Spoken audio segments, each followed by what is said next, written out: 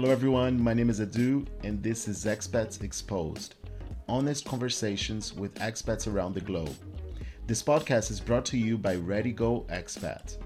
For videos about life in different countries, interviews with expats, and travel guides, go to youtube.com/Ready Go Expat. Hello, everyone. Welcome back. Today we're here with Arthur. He is currently in Georgia, the country in Europe, not the state. And I actually met him through his YouTube channel. I was looking for information about living in Georgia and like digital nomad life in Georgia. And that's how I met him. So I invited him to the podcast today. Hi, Arthur. How are you? Hi, Eduardo. I'm fine. How are you? I'm great. Can you please start talking about your YouTube channel and also where you're from and how you ended up in Georgia? Sure. First of all, thank you for having me. It's a pleasure being here today. I run a little channel called Gringo Nation, and it's basically a channel about traveling, but more specifically about digital nomads, solo travelers, and expats. And I want to help these people through their own travel adventures because I've been doing this for a while myself. So the channel, that is the intent of the channel, to help expats travel the world. I arrived in Georgia in March of 2020. I had been in Portugal for about a month and a half, and the coronavirus situation was getting a little bad over there, so I thought it could be good to spend the summer here in Georgia.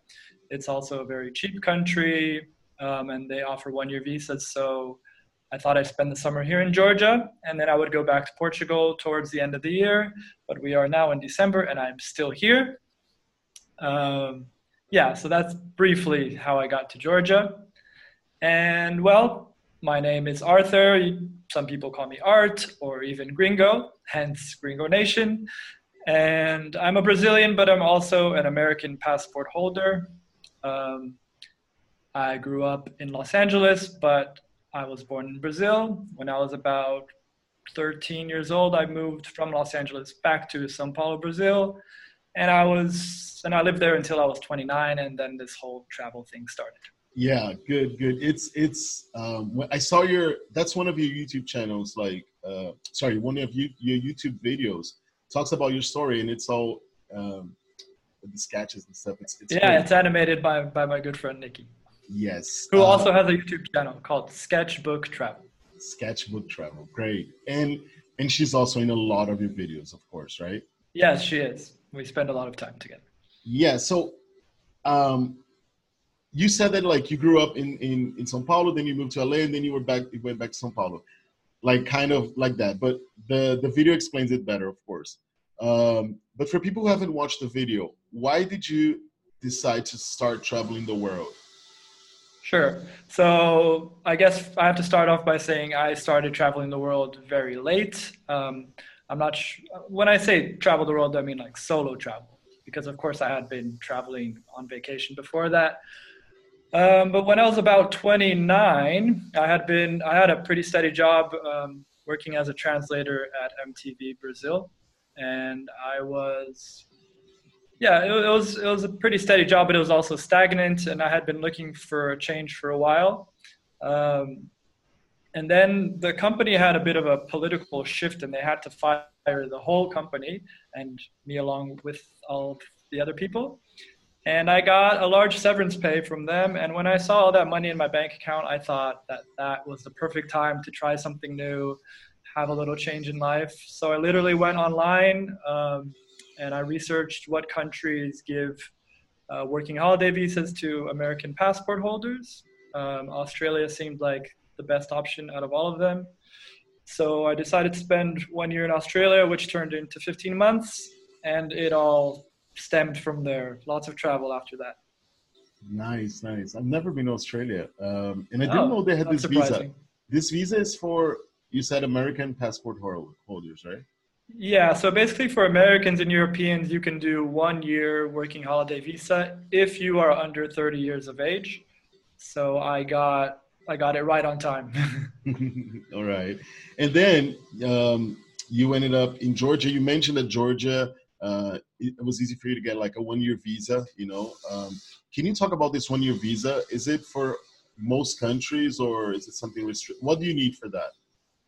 Yeah, so basically, if I'm not mistaken, they offer this visa to 92 countries all over the world, which is a huge variety.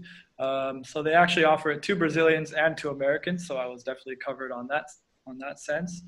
Um, and yeah, it's really easy. But basically, it's a visa on arrival. So you just arrive in the country, they give you the visa, and I didn't get this, but apparently they give you a mini bottle of wine. A lot of my friends got the bottle of wine when they arrived. It's the only country that I've ever seen to give visitors a gift when you arrive. Wow. The visa on arrival and you get a bottle of wine. The last time I got a visa on arrival was to Vietnam, and I had to pay more when I got there. There was no. Well, the Vietnam visa, I think you have to apply for it online and stuff before you get there. There are. It depends what passport you have. So some of them you do everything online. Others you have to do like me. I did it online. I got approved. They sent me the letter, and I paid for it. When I got there, I had to pay 200 RMB again. Like it was another fee, and then they gave me the sticker. So it's like I had to do it 2 parts. I think if you are from the US, for example, if you got an American passport, it's a bit different. And you can do it like literally on arrival, just like you don't do anything depending on your passport. So guys, it's really important to check like vietnamvisa.org or something and check it, because it really depends on your passport. Yeah, it is different for every country. Yeah. And then I was watching your videos, of course, about, you living there and going on weekend trips and stuff. And it's really, really interesting. Like and I was surprised by like, for example, you just mentioned wine. I didn't know that they actually, can you tell us about like wine producing can you tell a bit about wine and the history of wine in Georgia? Sure. I'm no historian, but I'll try my best. Basically, wine was born here in Georgia. If I'm not mistaken, they started making it here in the Caucasian Mountains, and then obviously the tradition carried down. And they have, a time-old tradition of making wine. They have this thing called a qvevri, which is a clay vessel used for the storage and aging of wine. Basically, they put up to like 2 tons of wine. The biggest vessels are 2 tons, maybe, and there are all different kinds of sizes. But they put the wine in this clay vessel and they bury it under the ground for up to 6 months. And that gives the wine this really special flavor. Some of them are even amber wines, which is the color is like a mix between red and white. So somewhere in between, something very characteristic. That wine is very characteristic of Georgia. And they have their own blends of grapes and stuff, and I cannot recommend their wine enough. It is truly delicious. Is it cheap? It's extremely cheap, yeah. So maybe I should get my currency app out here so I can tell you more specifically. But yeah, you can get a nice bottle of wine for about 10 lari, and that amounts to about $3. Oh, that's very good. That's very good. Yeah, but even cheaper than that. Like they make a lot of homemade wine, so sometimes it's even cheaper than that. Yeah. Great. And what else surprised you about Georgia? Like what were like things that you didn't know about the country and really, surprised you when you got there? Yeah, I hadn't really looked into the food, and that was definitely something that really surprised me positively. It's one of the most delicious food I've ever tasted. I will be sad when I have to leave the country because it's also not a food you see everywhere around the world. So yeah, lots of bread, lots of cheese, lots of meat, absolutely delicious.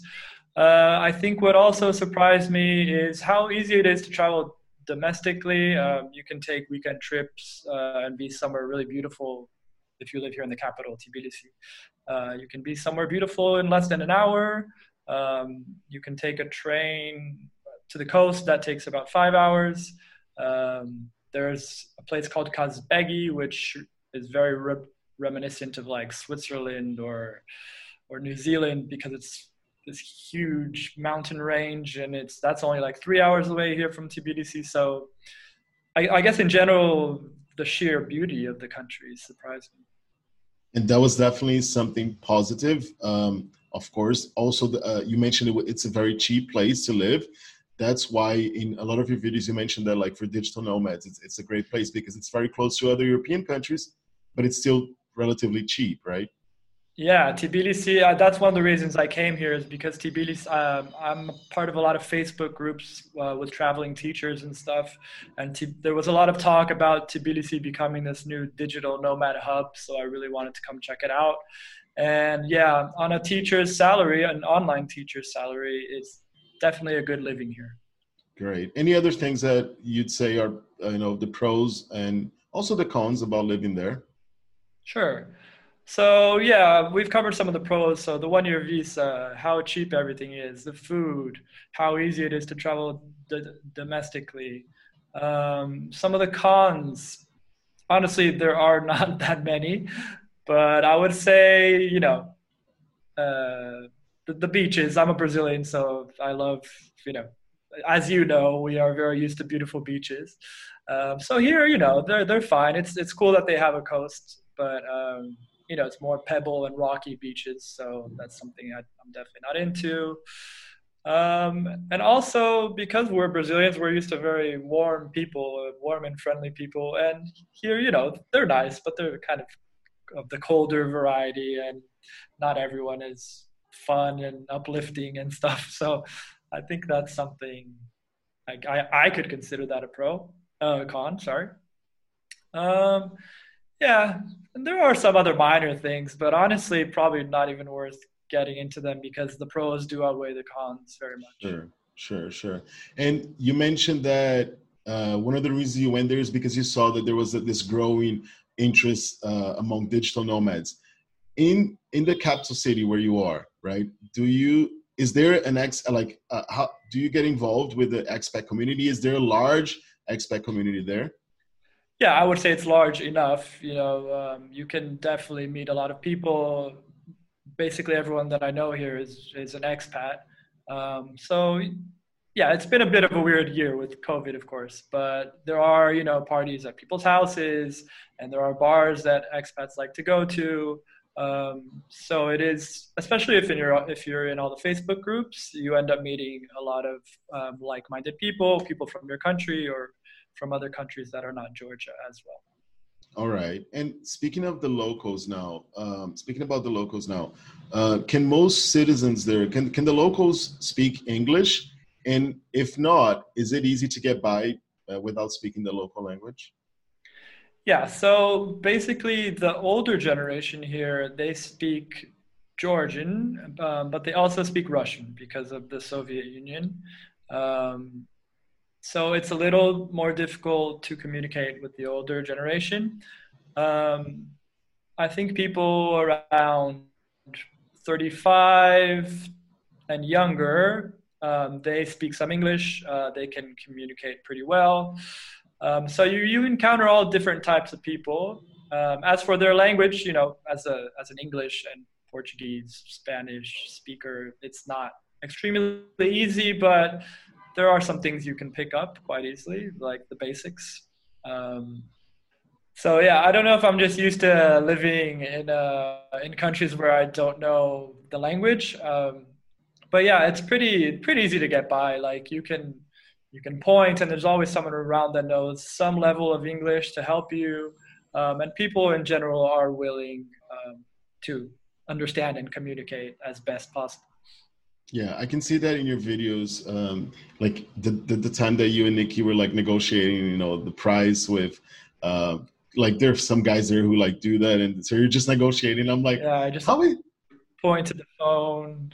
Yeah, and that's it. Like I did that a lot in China. I just got a calculator. Like when I didn't know the numbers, for instance, they would just get a calculator and say, here. Like, I mean, guys, anywhere in the world, someone wants to sell something, like they're gonna be able to sell it, like no matter what language, So it's like it's really interesting to see that in your videos, like and people. Yeah, I think the locals they seem very, very welcoming, So Yeah, they have a saying here that a visitor is a gift from God. So it's very important for them to have visitors. They do get very excited when they see foreigners, and they like to gift people.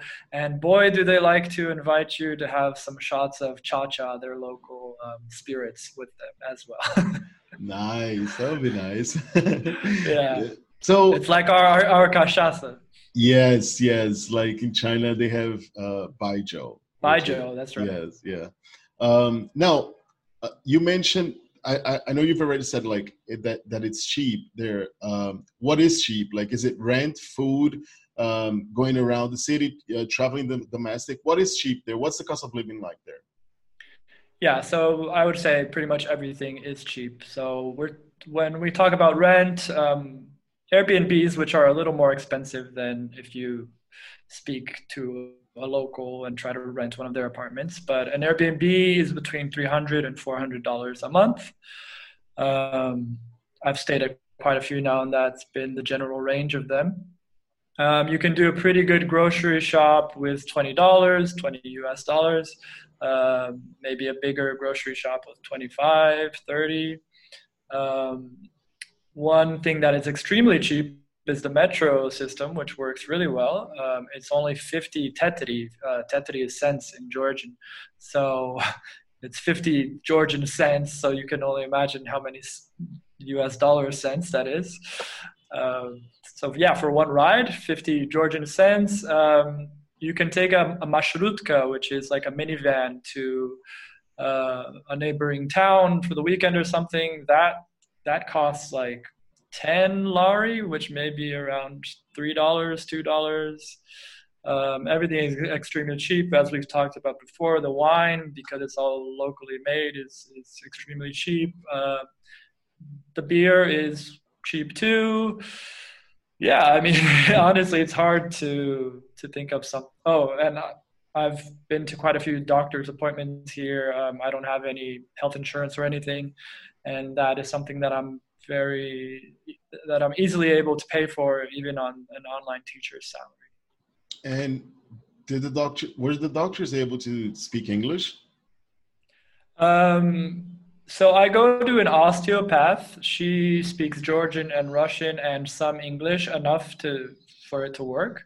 And recently I did an endoscopy, and actually I got like VIP treatment at the clinic because they knew I was a foreigner and they knew that the doctor didn't speak English.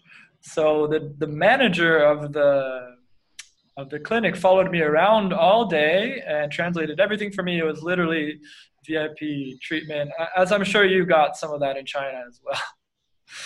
Kind of, yeah, kind Sometimes. of. Sometimes.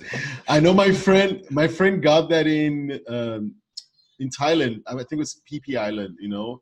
Oh Um, yeah. he had a problem, like he cut his ankle, like, and his feet, so it was bleeding a lot. And then we went to this small clinic. They spoke English, and yeah, he had like VIP treatment. I was like, wow. And it was, I don't know, in dollars. I think everything, like even a vaccine and everything he got, was around, yeah, 60 US dollars for everything. Like, Wow. yeah, it's just, yeah, ridiculous. Now, any last, any final tips for foreigners who are thinking about going to Georgia, either as a digital nomad or just, just traveling around the country? Yeah, well, the first thing I would say is come, because a lot of people don't even know that this country exists, and it's absolutely beautiful and super cheap. It's a great option for vacation or for living. Um, if you want to come live in Georgia, I think my main tip is just to access all the Facebook groups. So there's expats in Tbilisi, which is the capital city. There's expats in Batumi, which is the coastal city. There's Georgian wanderers. There's foreigners of Georgia. Basically, you just type in foreigners, expats in Georgia, and the city names, and a lot of these will come up. And there are people there that have been living here for even a decade. So everyone is really helpful. And if you have any questions or something you're not sure about, you can definitely consult with these people that have more experience. Great, great. And Yeah, the last thing I want to ask you is because at the beginning of this talk, you mentioned that you were born in Brazil, moved to LA, then moved to São Paulo in Brazil. Now, I was going to ask what do you miss from home, but could you also say what is home for you? Is it Brazil? Is it the US? Sure. Being born in Brazil and having all my family in Brazil, all my best friends, I do consider Brazil to be my home. Whenever I go back there, I stay at my parents' house, and that's an apartment they've had, for many, many years. So I do consider Brazil to be my home, but I have been traveling since 2014, and I feel like I feel more at home when I'm on the road now or living in a foreign country. Whenever I go back, some of my friends are married and have children, and I'm not exactly in that phase of my life just yet. So yeah, it doesn't always feel that comfortable, and they all have their day jobs, and I'm at home, editing YouTube videos or whatever. And I don't know, I just got used to like walking down the street and not like you hear people speaking, but you don't really understand what they're saying. And I kind of like that in a way. Sometimes people say stupid stuff on the street, and it's actually nice if you don't understand them sometimes. I totally agree. I don't mean to sound cliche, but I think the road is a bit like home for me. Whenever I'm not on the road, I miss the road. Beautiful, beautiful. Very well said. And I totally understand what you're saying. Yeah. I'm sure you do. Yeah. Okay. Thanks a lot for your time. Really appreciate it. Thank you. And I'll see you next time. All right. See you, Edu. For videos about life in different countries, interviews with expats and travel guides, go to youtube.com/ReadyGoExpat.